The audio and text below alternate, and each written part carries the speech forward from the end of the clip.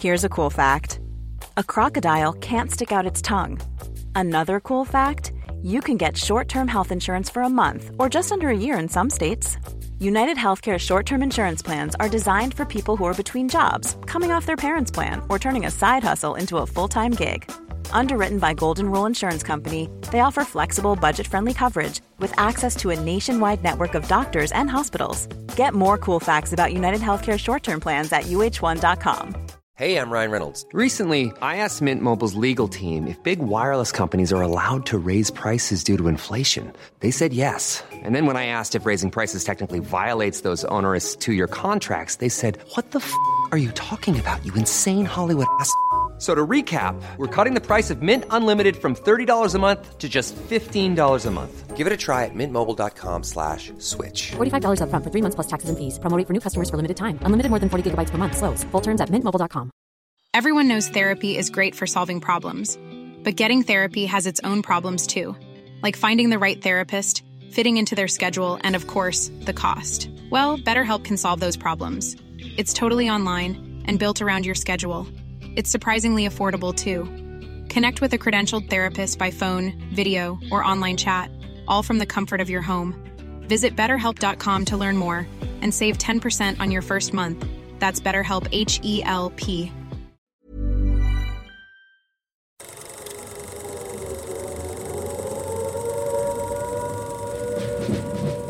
Welcome to the Fighting on Film podcast, the podcast all about classic and obscure war movies, from the Normandy landings to the days of chivalry and swords. If it's been captured on film, we're going to try and cover it. I'm Robbie of RM Military History. I'm Matthew Moss of Historical Firearms and the Armourer's Bench.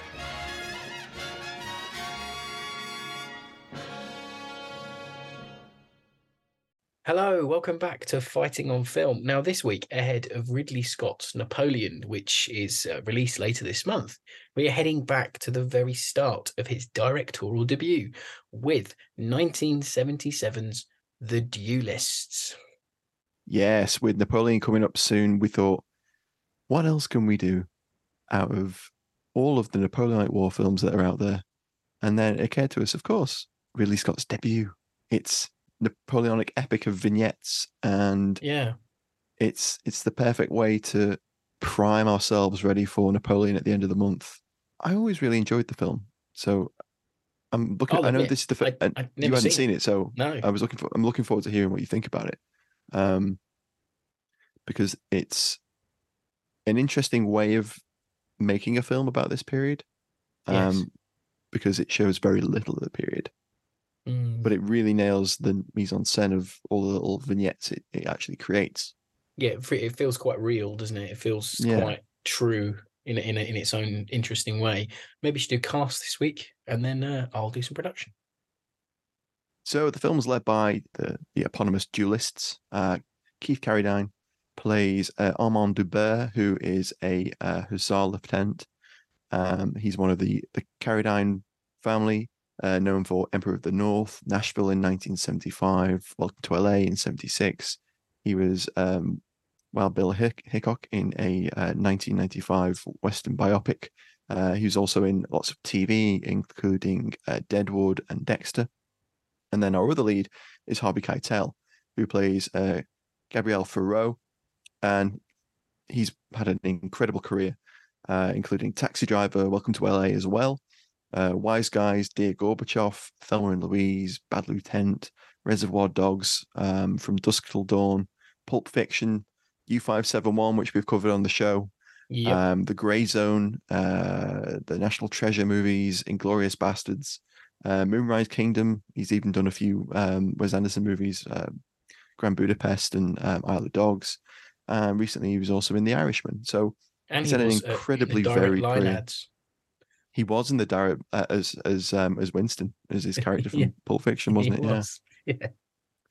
And then another notable name that is only in it for one scene is Albert Finney, who plays Joseph Foch, who is the Minister of Police for the restored monarchy. And he has a single scene, and he was apparently paid with a case of champagne for that one scene. Grad, 4-time Oscar nom. played Churchill in The Gathering Storm in 2002. That Less said about that, the better. that Well, no, that was a HBO good one, wasn't it? series. That was a good one, I That think. was the good Yeah, one. Yeah, it was not the the Brian one. Cox one that wasn't very good. Yes, I get Yeah, them yeah. confused sometimes. Yeah, yeah. It was that glut of early 2000s Churchill things. Yeah. Churchill like biopics. Then we've got Edward Fox, who plays a Bonapartist colonel who kind of tries to recruit Dubert when Napoleon returns from exile during the 100 Days campaign. And he was in Oh, What a Lovely War, Battle of Britain, Day of the Jackal, A Bridge Too Far, of course, Soldier Keep of your Orange. tanks on the move. The Move. Force 10 from Navarone in 1978. The Bounty, Wild Geese 2. Return from the River Kwai Harder. That's not what it's called, surely. And then we have Tom Conti as an army surgeon who's at the beginning of the film, who plays De Beer's friend. He was in The Fall of Eagles in 1974, Merry Christmas, Mr. Lawrence in 83, and he most recently played Albert Einstein in Christopher Nolan's Oppenheimer. And one thing I really like about his character is he plays the flute and it becomes like a diegetic soundtrack. And that motif gets repeated throughout the film. Yeah, it's a really beautiful little piece as well. Then we've got Christina Rains as Adele, who's later Dubert's wife. She was also in Nashville with Carradine, and tons of film and TV. They were going out at the time, weren't they? That's why she's in it. Is that right? I didn't read that. They were boyfriend and girlfriend at the time, so apparently that's why she's in the film. Casting is so much easier when you're going out with someone. Right? Right. Then we've got Alan Armstrong, who plays Dubert's second for the first duel, his friend. He was in Get Carter in 71, A Bridge Too Far, of course. We're in a bloody ammo dump. That's two. That's two Bridge Too Far quotes this week. Then we've got Patriot Games 1982, Braveheart 1995, and of course he was in lots of TV. New Tricks. Including New Tricks. I love it. Yeah. Meg Wynne Owen is Leonie, who's Dubert's sister. Again, lots of TV and film. Alan Webb as Adele, Dubert's uncle, wife's uncle. He was in The Cruel Sea as Admiral Maury Forbes. Wow. As an uncredited role. He was also in The Silent Enemy in 1958, and he was in Falstaff in 1965. We have a couple of other early career actors that went on to be quite recognizable UK character actors, including people like Hugh Fraser, who plays one of the officers in the background. He was in Firefox in 1982. He was Wellington in Sharp throughout most of the 90s. He was also in The Lost Battalion as a French general. And he was also Captain Hastings in all the ITV Poirot adaptations as well. Wow. Pete Postlethwaite as an orderly for, I think, Teleran. No way. When was he? I didn't even notice that. Yeah, when he's literally in the background, stood behind Teleran, and I think he says one line in the whole thing. Wow. But he was in Tumbledown, he was in Sharp as well, he was in Alien 3, Last of the Mohicans. So, and obviously, they're just things that are loosely associated with the genre we cover. Not to mention like all of these people have things done like that. Exactly. All these people have done so much more. Liz Smith, perhaps best known for being Nana in the Royal Family. She was also in Vicar of Dibley.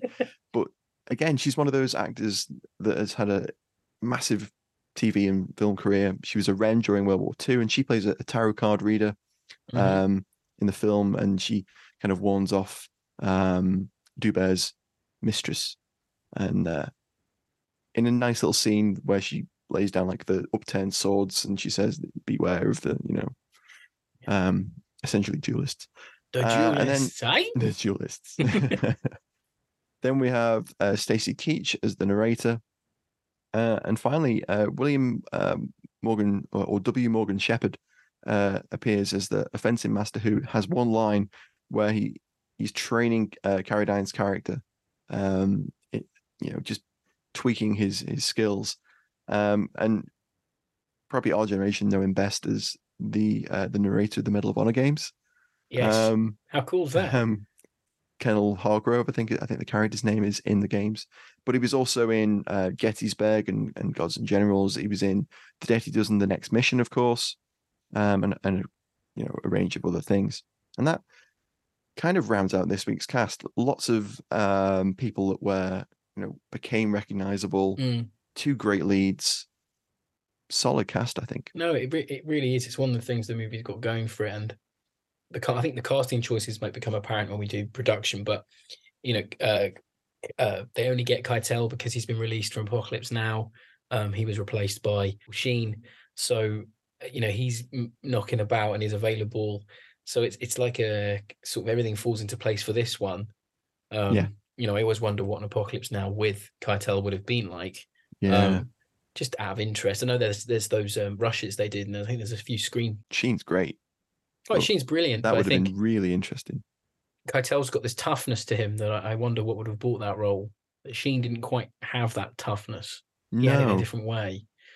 Yeah. A lot to talk about when we finally get round to Apocalypse Now, that's for sure. Crikey, when the hell are we going to do that? quick, Matt, we'll talk about popular movies. Quick, segue into production. Hello there, sorry to interrupt. I wanted to let you know that you can now join our supporting cast over on Patreon. As thanks for your support, you'll be able to help us pick films, submit questions for guests, have first pick on brand new and exclusive merch, and much more. Thank you for your support. Now back to the show. Directed by the aforementioned Ridley Scott, who cut his teeth in TV advertising in the UK, probably most notable for his 1973 Hovis advert Bike Round, which is the one where the lad's pushing a bike up a quite famous street. Yeah. And it was voted the UK's most popular advert in 2006. On one of those awful 2000s Channel 4 top 100 where they put it on for like 6 hours and you'd be sat there watching it and being like, why am I watching this? And it'd just be like, professional rememberers going like, I remember this, it was right good. Oh yes, the Talking Heads. Yeah, Talking Heads. I just bought a Ford Allegra at the time. That's not even the right name of the car. I'll have some bread. No, Riley's Riley. Who's Riley? Sorry. Scott's credits, of course, include Alien, Blade Runner, Thelma and Louise, G.I. Jane, Gladiator, Black Hawk Down, The Last Duel, and of course, the upcoming Napoleon biopic called Napoleon on Apple TV. The guy is probably one of the greatest British directors of his generation. He's done so many huge movies. Love him or hate him. The film was produced by Dave Putnam, who listeners might remember. He produced Memphis Belle. He also produced Chariots of Fire and The Killing Fields, among others. And the movie itself is based on a 1908 short story by Joseph Conrad, another Apocalypse Now reference here, who wrote Hearts of Darkness, of course, the book that is Apocalypse Now is based off of. Keitel was like, if I'm not going to do one, I'm going to do the other. Yeah, exactly. Yeah, must have been weird going from being in one Conrad adaptation to being in a more straight Conrad adaptation. That must have been quite... Maybe that's why he took it. I couldn't find anything solid on that. No. But the story itself first appeared in the Pall Mall magazine, and it was chosen by Scott as it was a public domain piece because at the time Scott's a relatively unknown director in terms of features, at least. And it had a screenplay that had already been written by Gerald Vaughan Hughes, which is his biggest writing credit. He worked on TV dramas in the 70s, like Play for Today, ITV Playhouse, things like that. Consummate drama writer. And Scott purchased the script and approached Paramount Pictures to make the movie. And eventually he got them to agree to, now I can't find an actual figure. Some places say this one, some places say that one. So it's from $900,000 to $1.5 million, but it's still an absolute micro budget. In terms of even a feature. Even for the late 70s, that's minuscule. Yeah. So Ridley was given quite free rein, apparently, in terms of, set design, things like that, cinematographer, his staff. He was given quite a lot of free rein, but he was given a list of actors that he could choose from. So getting Keitel and Carradine it wasn't necessarily his choices, but, they were from a list. And there's no box office take, but we can assume this one's gone on to be successful because of the career Scott's had and the fact that it won awards. So it was the winner of two 1977 Cannes Film Award awards, one for Best Director, Best Debut Feature for Scott, and it almost won the Palme d'Or, the best film at the Cannes, but it was only nominated. It won a David D. Donatello Award for Best Foreign Director, and it was nominated for two 1979 BAFTAs, including best cinematography, and best costume design. I can definitely get behind those. Yeah. Yeah, exactly. And apparently, Scott even had to, harkening back to the budget issues, Scott had to pay for some of the pre-production expenses from his own pocket and later being reimbursed when the film was made. So Wow. it's a real, real I sort of wonder if the grassroots thing. 900,000 figure was actual filming budget, and then the rest on top, the extra 600,000 was kind of like Could have been post production advertising. and advertising and stuff like that. It Yeah. could have been. It could have been. It's I think the AFI film catalog said 1.5 million, Hmm. and Wikipedia said 900,000, and I tend to believe AFI catalog if I'm honest, because it Yeah. cites its sources. Cinematography for this one was by Frank Tidy. He worked on April Morning as a director of photography. No, Matt likes that one.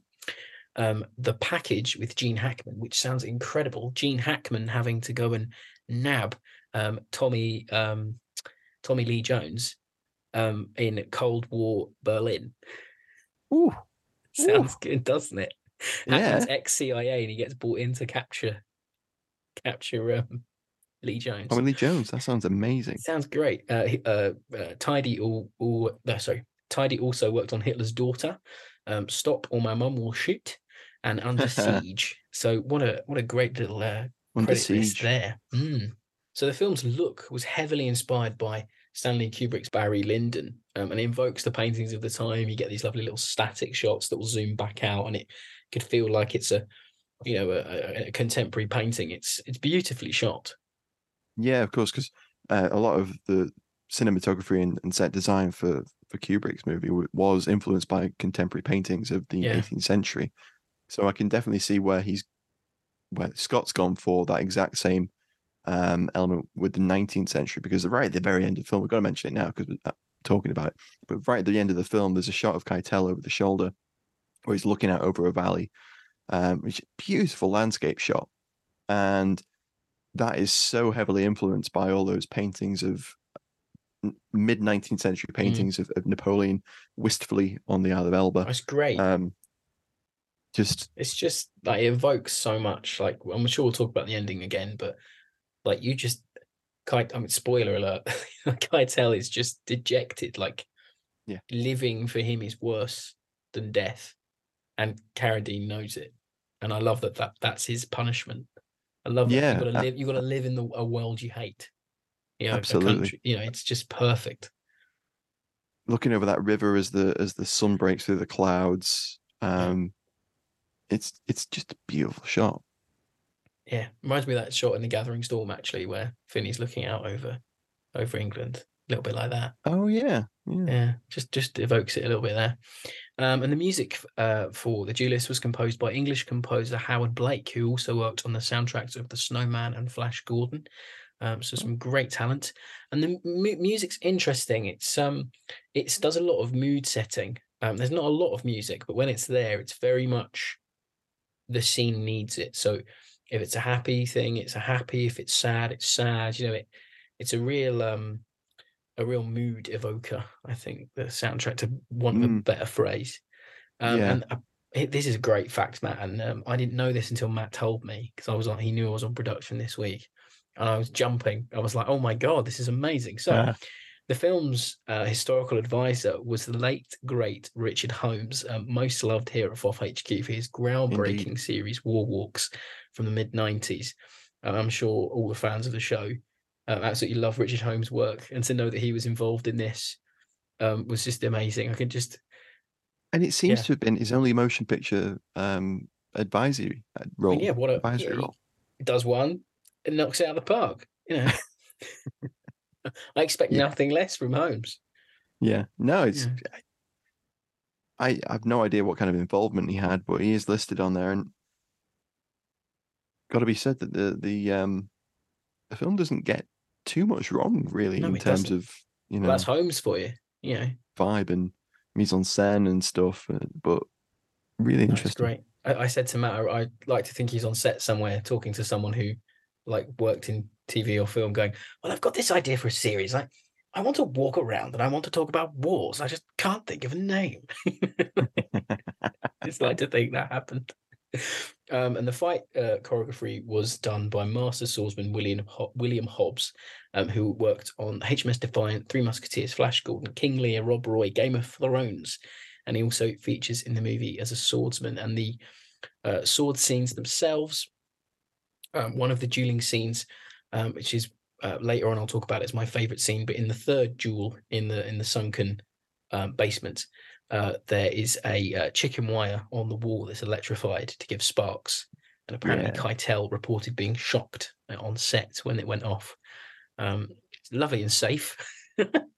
That just nods to that ad hoc, small budget production. Yeah, it really does. Improvising that kind of effect just to create, because that seems really, really claustrophobic and really brutal. And we'll not talk anymore about it because it's your favorite scene. No, it's fine. But it's just fantastic. It is really a really good one. Filmed on location in the Dordogne region of France, with the Cairngorms of Scotland filling in for the Russian front. And the final duel was filmed at the Chateau de Commarque in the Dordogne. I read that none of it was shot in studio and it was all shot on location. Don't think it was. Nothing was built for it. No, I don't think it was. I think that's maybe another budgetary restraint. You don't have the funds available to shoot on a soundstage. Doesn't that make it better for it? It really does. Yeah. There's a number of scenes, like when they're in the cafe and there's people outside milling around, and one of Farrow's seconds walks down the street, and the table's littered with whatever lunch they've just eaten. They're chatting away. It's got a dinge to it. And it does. And it's really nicely lit, really beautifully framed. There's a load of shots in all of the vignettes that are just like that. Really nicely framed, great depth of field. Oh, it's beautiful. I think it's one of Scott's most beautifully shot films. I really do think it's possibly one of his best. Possibly is his best for me. Having watched it, in terms of everything coming together. To me too. Yeah. Yeah. We'll talk about more at the end.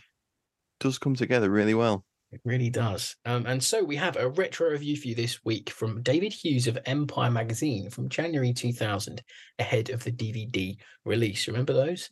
They were good, weren't they? And he says, heavily influenced by Kubrick's Barry Lyndon, the film is loosely inspired by Joseph Conrad's short story, The Duel. Keith Carradine and Harvey Keitel are officers in Napoleon's army who confront each other in a series of increasingly violent duels, which begin with a minor incident but escalate over the course of 30 years into an all-consuming passion that rules and ultimately ruins the lives of both men. I think it was 15 years, Mr. Yeah, I don't think it was quite Mr. 30. Reviewer. I think perhaps he was getting confused with the actual two gentlemen that it was based on, and their 30 duels. Perhaps he'd done his research, but maybe. The story, anyway, in an all-consuming passion that rules and ultimately ruins the lives of both men. The story sounds flimsy, but the richness of Scott's visuals and the excellent performances of Finney, Edward Fox, Tom Conti, and Robert Stevens are among the supporting cast, and depth of the themes, masculine pride, and obsession masquerading as honor combine to make the movie a masterpiece. It's pretty good, yeah. Snappy, it's good. That's why I like Empire Magazine. That's on the money. They wrote them in podcast format. They just didn't know. That's why I like using Empire. They wrote them for you to read. Yeah, exactly. Yeah. So we have the one-word review again, and we had 97 responses, a bunch of retweets, nearly 250 likes. Thanks, guys. We absolutely love the engagement. We love hearing what you think about the movies. Way before me and Matt sit down to record, it's always lovely to see. So in no particular order, Brian Williams goes with Hussars. Adam Christian says apology. AD Bond says sharp. Alex Patterson goes with, and it's long, but I like it, the scene where you see a girl herding geese down the road through the window. I fully believe I'm looking at a real moment. Kenton White goes with the best film ever made. I've been writing about a French officer. I've been writing about the French officer one of the characters was based on. Would love to know more, Kenton. Aaron Matter goes with outstanding. Marcus Cribb goes with swashbuckling. Ian McKellen, sabers. Alan Taylor, awesome. Tom Fox goes pistols. We have Martin Collins, tight pants. And we'll end with Tony Wilshire, who goes with sublime. I did see a couple of people that mentioned overblown as well, and I think we might talk about that later on. What's that? Let me Yeah, quickly scroll through. Let me find the naysayers. No, I'm joking. yeah, but I think generally speaking, it's well regarded and people enjoy the film. But I can also see where you might criticize it for being a little bit overblown. If you aren't someone that can sit through, Keith Carradine getting bullied for an hour and 40. yeah. If you aren't really interested in the concept of honor and the weird masculine attachments that comes with, Yeah. then it If definitely would not be the film for you. If the pomp and circumstance is too much for you, I can definitely see why you wouldn't enjoy it. Yeah. But that's why I like it, because I just think it's mad that these guys, Carradine's essentially like, come with me, and Keitel's like, no, I want to fight you. It's like, that's the whole movie. Like, I do sometimes love a plot that basic. Oh no, totally. The from. moral of the story is A, don't shoot the messenger, and B, never volunteer for anything. True. That's it, isn't it? Yeah. It's like, don't volunteer, don't shoot the messenger. Yeah. And both men are guilty of either one. It's great. Yeah. I love that. So maybe moving on to the Ali Tally this week. This Mother's Day, celebrate the extraordinary women in your life with a heartfelt gift from Blue Nile. Whether it's for your mom, a mother figure, or yourself as a mom, find that perfect piece to express your love and appreciation. Explore Blue Nile's exquisite pearls and mesmerizing gemstones that she's sure to love. Enjoy fast shipping options like guaranteed free shipping and returns. Make this Mother's Day unforgettable with a piece from Blue Nile. Right now, get up to 50% off at BlueNile.com. That's BlueNile.com. Since 2013, Bombas has donated over 100 million socks, underwear, and T-shirts to those facing homelessness. If we counted those on air, this ad would last over 1,157 days. But if we counted the time it takes to make a donation possible, it would take just a few clicks. Because every time you make a purchase, Bombas donates an item to someone who needs it. Go to bombas.com/ACAST and use code ACAST for 20% off your first purchase. That's bombas.com/ACAST, code ACAST.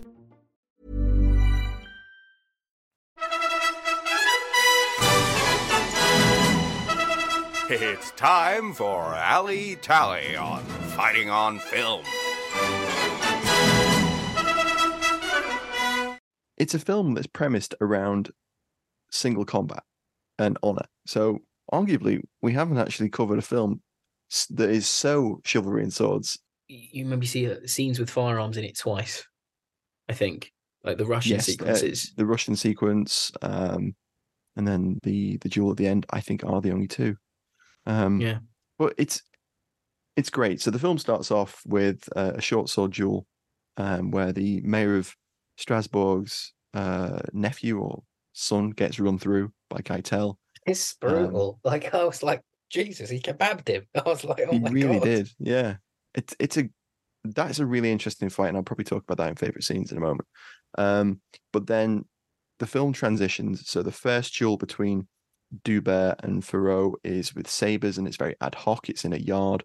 Then they have a rematch, which is short swords. And then there's a mounted duel. There's a duel in the barn. They're about to joust with swords, don't they? They do, and it's a tribute to the cavalry. And then there's that sequence where they're about to have a pistol duel on the steppes of Russia, but the Cossacks intervene, and that gets postponed for about 5 years. And then they have a really interesting. It's not the classic two chaps at 20 paces from each other firing pistols. It's in open country, and they kind of move around an abandoned chateau. It's like a Vietnam War style, like cat and mouse, don't they? They do. There's a great little shot where Dubert walks in front of the camera in the foreground, and right in the background, like Keitel's character Ferreau kind of skips across a. Is it bad that in bridge. that sequence I can just see like an AD or someone behind the shot going, now, turn now. And then Carradine turns and looks like, oh, I've missed him. Oh no. Oh, I love it. Yeah, it's great. I love that scene. That it's really tense, and it feels way longer than it is. Yeah, in that's that very sequence. true. It's very tense. The I do film does a like it. really great job throughout of building that tension, I think, especially And you're during the mounted sequence. yeah, and you're still not sure who's going to win because it's Mm, not like. And one thing I did enjoy about the movie, obviously, I haven't read the original story, but I like how, as a viewer, Carradine kind of wins. Then Keitel kind of wins, but it's not yeah. winning. It's just getting away with the duel. It's not winning. Mm, So mm, you do build to quite a tension. You don't know. You know, obviously, as a viewer, we know who we're meant to be rooting for. We're meant to be rooting for Carradine because he's got way more skin in the game as a character. But you don't necessarily think but he it will. it undermines that trope of setting up a character with so much to lose, new wife, new Of course. family. You think, oh God, Hubert's going to get it. Yeah.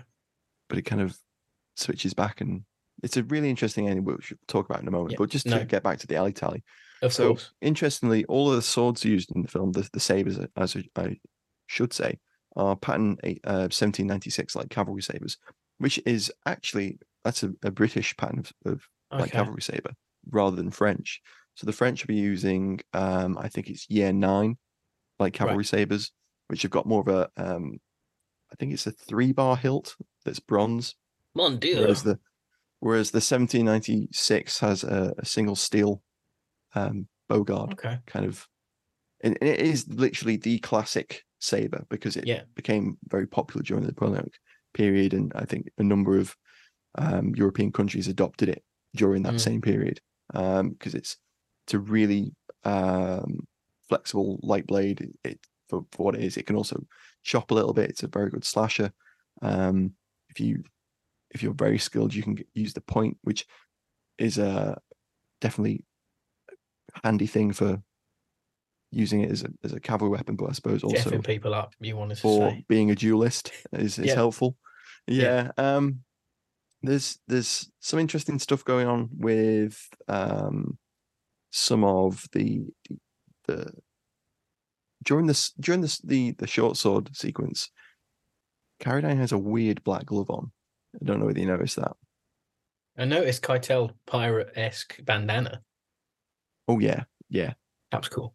With the cadenets braids and stuff. Yeah, love it. I'm going to talk about those braids in a minute. Actually, that's my alley pick. Is it really? That's weirdly cool. It'll make sense in a minute. So, as I was going to say, there's that unusual like black glove in where Carradine's character kind of they offer up to each other, and he has this glove on, but you don't really know why he's got that on because you never really see that in any other any of the manuscripts on fencing and that kind of thing. So that must have been just something that Hobbs decided to throw in as a perhaps to differentiate the two characters from each other. Well, apparently there was a bit of ad-libbing during those sequences because apparently Keitel had missed his mark, and Scott accused him of over milking things sometimes to get a reaction. So apparently some bits in those sequences aren't 100% choreographed. So interesting. I mean, I always thought that during that short sword duel, Carradine's sneeze is really funny. He like halts the duel before it even begins just to sneeze. It characterizes him. I like it. It does. It's great. It does. Yeah. He's supposed to be the foppish dandy, whereas Keitel's more of a a brute, like a rugged, rugged brute, career soldier, rugged guy. Yeah. Very much ascribed to the Republic and Bonapartism. Whereas, without a doubt, he's a Bonaparte enjoyer. He is. Whereas I think Carradine's character is just more go with the flow because of that great sequence later on where they're like at his wedding dinner, and the uncle says, "You're come now. You're a royalist now." Yeah. And he's reluctant to really go in on Bonaparte because he knows that these things can flip and change so quickly. Yeah, he just wants to get on with his life. Yeah. He does, yeah. So that's, I think that actually, sorry, go on, if you got more. Go on, carry on. No, it's fine. So I actually think that really transitioned into my alley pick perfectly, talking about the characterization there. So as I said in the production, the costume design was nominated for a BAFTA. So it was by BAFTA winning costume designer Tom Rand. And his work on the costuming is top notch. It's very of a period. I'm not an expert in Napoleonic clothing. I don't have loads of books on them like I do the Vietnam War. But I've got a lovely little quote here from Rand. He said, "We decided to choose the most contrasting colors of two different regiments. The first to illustrate the cool aristocratic character of one man, Armand, and the second to show the hot-blooded temperament of the other, Faraud." Nice. Because so we went with the red, the blue and red for the 7th Hussars for Faro, and then the grey cool colours. Yeah. For the 3rd Hussars. Yeah, that's really. I like that's it. clever. Because I'm going to stop talking about the third duel because I'll forget. I won't have nothing to say about my favourite scene. I'll come back to that. But there's another thing I really like. So I like how the hairstyles and costumes subtly change with the time. So later in the movie, it says, "And time moved on, and so did military fashions." Yeah. And Faraud keeps his Napoleon-esque look. He's got those braids. He's got his little Napoleonic sort of tash going on. And Faraud lets his hair down, trims his tash down a little bit. And I saw it as Armand's a progressive who wants to move with the times, wants to have his life. He sees a future. But Faraud is this closed, wants Napoleon Empire forever, and wants that to be his life. Like that's what he's putting his lot with that, and he doesn't change, and he's unwilling to change. It's like he's everything that his adversary isn't, and vice versa. I just like that real, and it's not subtle because it's so obvious on the screen, but I really, really like that. And I think it's one of the few instances where something like that actually does help the film. It really helps these characters. Because we don't see a lot of Keitel's personal life. We barely see anything of him at all, really, apart from when he's sort of fighting and you get a few scenes of him having a drink and when he has that argument with Armand about Napoleon having like enemies and things like that. Like that's all you get of him. I just really love that. Like it was. Well, they're polar opposites, aren't they? And the only thing that really links them is they're the original odd couple. Is a shared concept of honor and chivalry. Exactly. Yeah. And that's the only thing they've got going for them is that they both adhere to this system of dueling and feuding. And I just think it's so great. It definitely makes for a fascinating dynamic.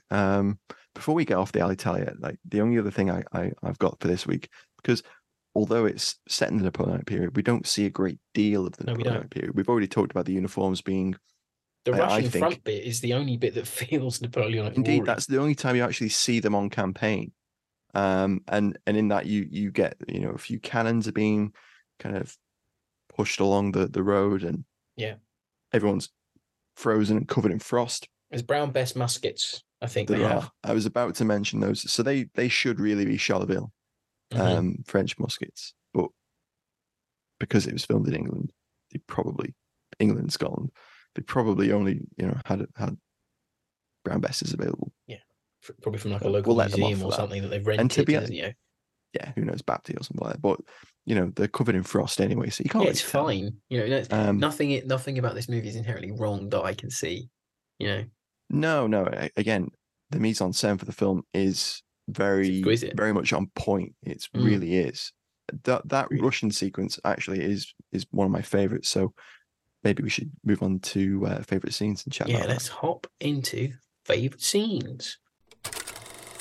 Hello, I'm Al Murray, and you're listening to Fighting on Film, the world's #1 war film podcast. So I'll go first because Matt's been talking about the whole bloody pod. I've got a bit Michael Caine there. The whole bloody pod. Now he's Australian. Okay. And you're only meant to talk about the favourite scenes, Matthew, in the favourite scene section. That was shocking. Sorry, sir, Michael Caine. That's quite possibly your worst Caine yet. They get progressively worse. I love it.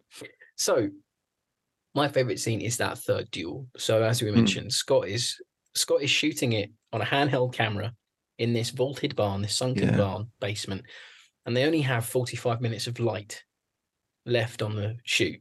And because of the money constraints and everything else going on, he has to get it.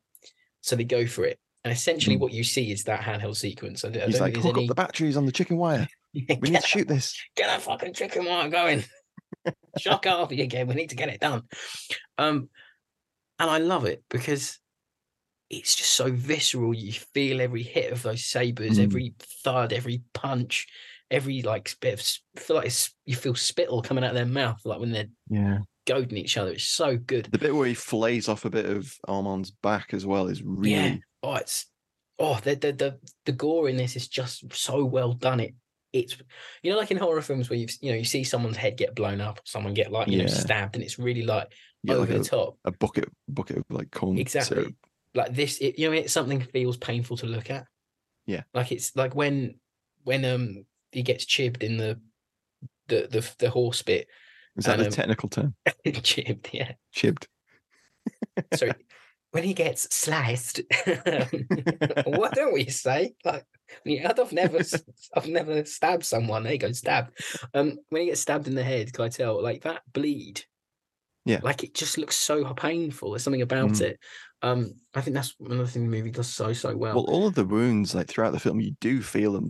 That initial one where Keitel, his sword arm is cut by Duber's saber in that, again, that first duel between the two of them is shot over the shoulder. Yeah, Ridley Scott apparently took the camera himself because he was used to doing that on commercial work, and was moving around and getting all these great shots, and it feels very claustrophobic, very dynamic, and it works so well, and it's exactly the same sort of thing in that. And that's why I love it. It's so visceral. It's up close and personal. I've got it down here as it feels like half sword fight, half pub car park brawl. Like it just goes into sort of it. Have you ever seen Rob Roy? No, I haven't. Liam Neeson. No. So I mean, obviously, Hobbs did the choreography, the sword choreography for that as well. And there's a final duel in that. I won't give you any spoilers, Rob, because I think you'd actually quite like that film. Probably will. Where they're fighting, and it feels very similar in that it's very, very brutal. And it's also in a confined space of a hall rather than a barn, but it's very similarly shot. I might have seen that duel. Or am I thinking of the duel in Die Another Day? It might be maybe. Was Liam Neeson in that scene? No, he wasn't. No. Yeah, probably Die Another Day. No, it was Maggie Smith's daughter, the son. Wasn't he in that one? Maggie Smith's son? Yes, he was. Yeah. That's it. Yeah. Anyway, quite quick, claw the podcast back. But again, in that scene, the lighting, the setting, it's just beautiful. Like you've got onlookers, so I really like people sort of goading for the blood. Little boys in the window, really watching, great. Going, have they killed each other? Because they kind of collapse at the end, don't they? Yeah, the sun rays through the people as well. Like it's so great. Like in the sort of ranking of duels in the movie, I'm not going to do it because it's unfair, but like that third duel, I really felt then I was like, right, there's probably no going back. YouTube videos ranking duels probably already. Yeah. Hi guys, today's my top duels from the 1977 film The Duellists. You can imagine it. Today's sponsors Raid Shadow Legends. Nord VPN. You might get that joke, but it's as I say, it's when I felt that it was the point of no return, because I felt the first one was a sort of. It felt like Keitel was lashing out at him with his sword. It didn't really feel like a real duel. The second one, like it was a bit more to do, and Keitel nicked Carradine. But then that third one, it's just I'm like, right, now they want blood, and obviously Carradine goes from wanting blood to not. But I feel like in that's like the high point of it, perhaps. And then the rest of it just feels like because of this honor, because of our demand satisfaction, you have to keep doing it. Exactly. And I think with their first duel, Duber is just shocked that he's having to fight this idiot that wants to fight. What the hell are you doing? He's literally just, I've come to give you some bad news. Like, that's all I'm here for. He's like accidentally insulted the emperor. Demand satisfaction. He's like, what? You what, mate? Like, he's doing his best to try and get out of there. Yeah. So much so like I think Keitel like slams the door in his mistress's face at one point. That's it. Yeah. But I love how the duels steadily grow, and you go from the absurdity of the first one to the growing tension of the second duel where they're with short swords, and it's completely different to a saber fight because a short sword is very light, it's very nimble. Yeah. If you've ever watched like épée fencing on the Olympics, then that is the closest to short sword fighting. That's what épée evolved from, and it's kind of like they do things which very much lean into the fact that they're cavalrymen, they're soldiers, so they're swiping. There's bits of swiping where with the short sword that's probably not a good idea, because if they're very nimble blades, you can get underneath someone's guard, and that's what happens to Dubert. Like Keitel goes into a very low lunge and like pierces him through the chest, and he almost doesn't realize until it's a very quick, you can easily miss it. Like he comes back up into the guard and he looks at the end of his blade and you can see blood, and he spots the blood and he realizes, oh, I've actually like made contact. Yeah, it's subtle. Those swords are like so sharp that they'll pierce easily and you don't even notice. And then Dubert kind of like staggers backwards and can't go on. And then with that third duel, they've been doing this for years, and the frustration and the desire for a conclusion to that is really palpable in that scene. Yeah. No, and then the horseback sequence, which is my favorite scene, finally getting around to one of my favorite scenes, is the tension of that is incredible, because when you think about it, he is so reluctant to go into that, because Alan Armstrong is kind of explained to him, it's for it's a tribute to the cavalry that we're going to do this on horseback. Yeah. Because he's been off to talk to Keitel second, and they've decided, we're going to do it on horseback. And I love the little hints in the dialogue that suggest that through all of these duels, these two men have gained this real reputation as both duelists and soldiers and honorable men. And it's really interesting to see Carradine push back at the absurdity of having to fight this man over and over again over nothing.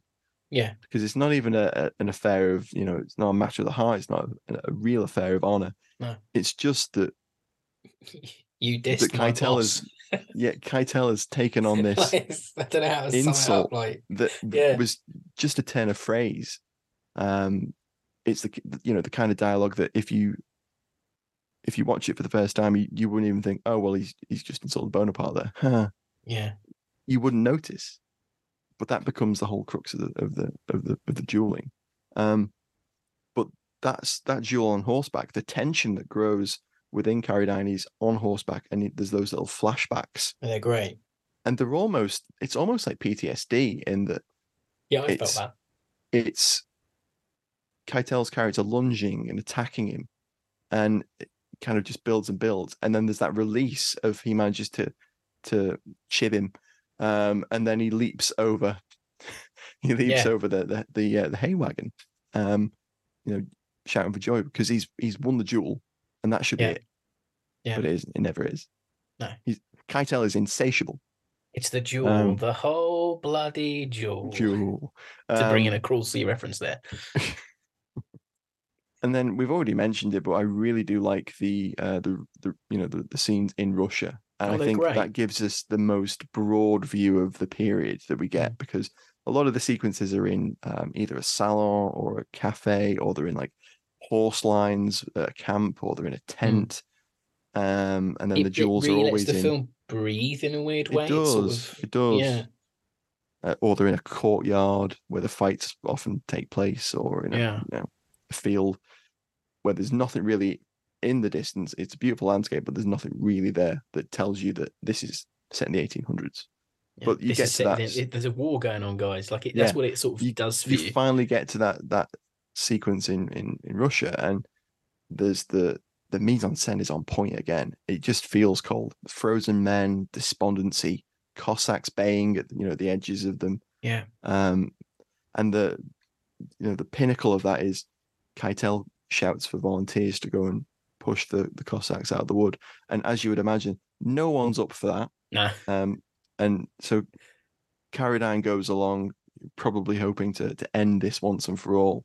And and instead of a duel, they sort of end up fighting off a Cossack patrol, which works really well. And that scene ends with another almost Kubrick-esque shot of the frozen Hussar officer. It's great. It's so good. It's very shining, where it's just this chap that's frozen, sat there, and it just pans back and forth between. Makes me think what Scott's going to do with this mega budget Napoleon film. We'll talk about this it's late later on. I know, Scott, but it is. I think really the constraint of the budget really helped this film, because I love the way the vignettes work. I really do think that the vignettes of each duel, that shows progression of time and their position as people and the way they feel about the whole process of this, because Perrault is just despondent at times of having to do this. Sorry, Dubert is despondent of having to fight Perrault, and Perrault is increasingly like desperate to it just drives him as a person. Every possible opportunity he wants to fight Dubert. Even when Napoleon's deposed, he still wants to smoke. He can't let it go. I love it. I want to know more about Keitel. I'm just like, why is this so important to you? Is it because everything you cared about is gone, and this is like the remnant of that? It's like the last thing you have. It seems to be the only thing that really drives him. Yeah, it's really great. So maybe we should go in the final thoughts. I think so. Brilliant. I'll kick off. So, it's a brooding, well shot, very well paced film. I know I'm a little bit annoyed I hadn't seen it before, because I enjoyed this a couple of nights ago when I watched it. I'll enjoy it again. And we talk a lot on the show about having your film set in a historical period and telling a story. You're either telling a true story or you're telling a narrative, telling a made up story. And I think this is one of the benchmarks when it comes to setting your film in a historical period, but making a fictional story work. It really does feel like it's in the background of the Napoleonic Wars. I feel like Sharp could turn up at any moment's notice. Like it's like that. It just feels so true. It feels so captures it, doesn't it? Dyed in the wool. Yeah, it really captures something. I really think it's just a bit of a triumph, I think. I agree. I've got to go back to that, the way that Perrault becomes so obsessed, and Dubert, we're dueling as a compliment to the cavalry, and he actually says, "I'm not fanatical enough to persevere with this absurdity," which kind of sums up the process that these two men go through. It's honor before reason, really. Yeah, of course. The film's well paced. There's great performances by the leads. I really like some of the dialogue. I think there's a couple of scenes that really like. This film doesn't pander to you, and it doesn't try and tell you what the Napoleonic Wars are about. It's very much the film set against them. There's just enough for you to understand the insult and the reason why, and also some of the historical changes and the societal changes, which see Dubert's life move into marrying into an aristocracy and becoming a general. And they're both generals towards the end, and it's interesting to see the parallels of these careers. It would have been, I agree, it would have been interesting to see a little bit more of Keitel, to see his sort of trajectory. But again, it's that constraining budget. And to be honest, I love that the budget constrained it into a series of vignettes, which takes you across all of Europe. I do. I would have hated this to be a sprawling epic, because I think it would have just taken so much away from it. Oh, I completely agree. And this is where my sort of... But it conveys all of Napoleon's great campaigns in a way without you ever seeing a battle. But it does give you that feel and atmosphere. No, it really does. But I think this is where my sort of criticism of Scott comes in. So I'm not the biggest Scott fan. So I enjoy his early work. I like Aliens, I like Blade Runner. And I think this has elements in it that he carried on to Alien, carried on to Blade Runner, the sort of the claustrophobic feel, everything feels so small. So in Blade Runner, for instance, you have this massive sprawling cyberpunk-esque city, but when you're on the ground, it feels so small and condensed. This movie has it too. You get the feeling of it's huge on the outside, but you're seeing this tiny little window. and I really enjoy that. I don't really enjoy his movies as much as I used to because I think they just do too much. I'm worried a little bit about this Napoleon movie because I'm like, it's 3 and a bit hours long. Yeah. I'm like, are we going to feel that same sort of, I want to say claustrophobia, but it's the wrong word. Like, what are we going to have, a Duelist type thing? Or are we going to have a overblown biopic? And No, I think it's going to definitely be on the side of epic in the vein of Gladiator and Kingdom of Heaven and that kind of thing. It's going to be big. It's going to be there's going to be a lot of spectacle to it, I hope. Really, it's the detail that I'm most concerned about with Napoleon. And we're going to debate that age-old discussion of, can you nitpick with historical accuracy and those kind of things? Well, famously today, hasn't it? Scott's come out and said, well, what was it? I don't care or something, or get stuffed or whatever. What was the direct He said quote? something of he said that people picking a film apart. I think he was responding actually directly to something that Dan Snow said in a video about the trailer. So it's going to be interesting to see it, and it's going to be interesting to see where Napoleon sits within our typical criteria of, is it a good film? Can we forgive historical accuracy issues? Yeah. Are the historical accuracy issues actually there? Are they something that we should be worried about? Because that's what this film don't appear to be in the Duelist. No, that's what this film does. It could be, they could be wearing hoodies for all I care, but the movie is very good. The story is compelling enough. So much so that when I was watching it, I was texting Matt at the time, and I said, you could remake this with football hooligans. And you could put the story into another context, certainly. Yeah, exactly. The fight, the honor, the sort of, there's lots of themes there that are still quite relevant today. I think you could definitely have something else with this story. But as I say, it's a masterclass in using your budget. It's a masterclass in getting a lot of good performances out of your actors. It's just really compelling. I think that's the word for me. It was very compelling. I wanted to know what happened to these people. I was really excited to get to the end. I never felt like it lulled. No, pacing's that's quite great. rare for a movie with me. Yeah, the pacing's perfect. And as I say, what a great whistle wetter for Napoleon later on in the month. Absolutely. And I hope everyone listening will join us towards the end of November for our episode taking stock and discussing Napoleon. I think we're hitting it a week after release, aren't we? I think so. I think it's going to be the episode of the 29th of November. That's it. Yeah. So, Matt, anything more before we do the outro? Nope. No. Well, that was 1977's The Duelist. I hope you enjoyed our musings on it there. It's out there on DVD. It's out there to find. Hope you go and enjoy it if you haven't seen it, etc. Yeah, it's on Prime Video to rent. Yeah, do join us again for more war movie reviews. And as always, you can catch up with the entirety of the back catalogue on fightingonfilm.com. And we'll catch you again next week. Thanks for listening, everyone. Bye. Bye-bye. I demand satisfaction.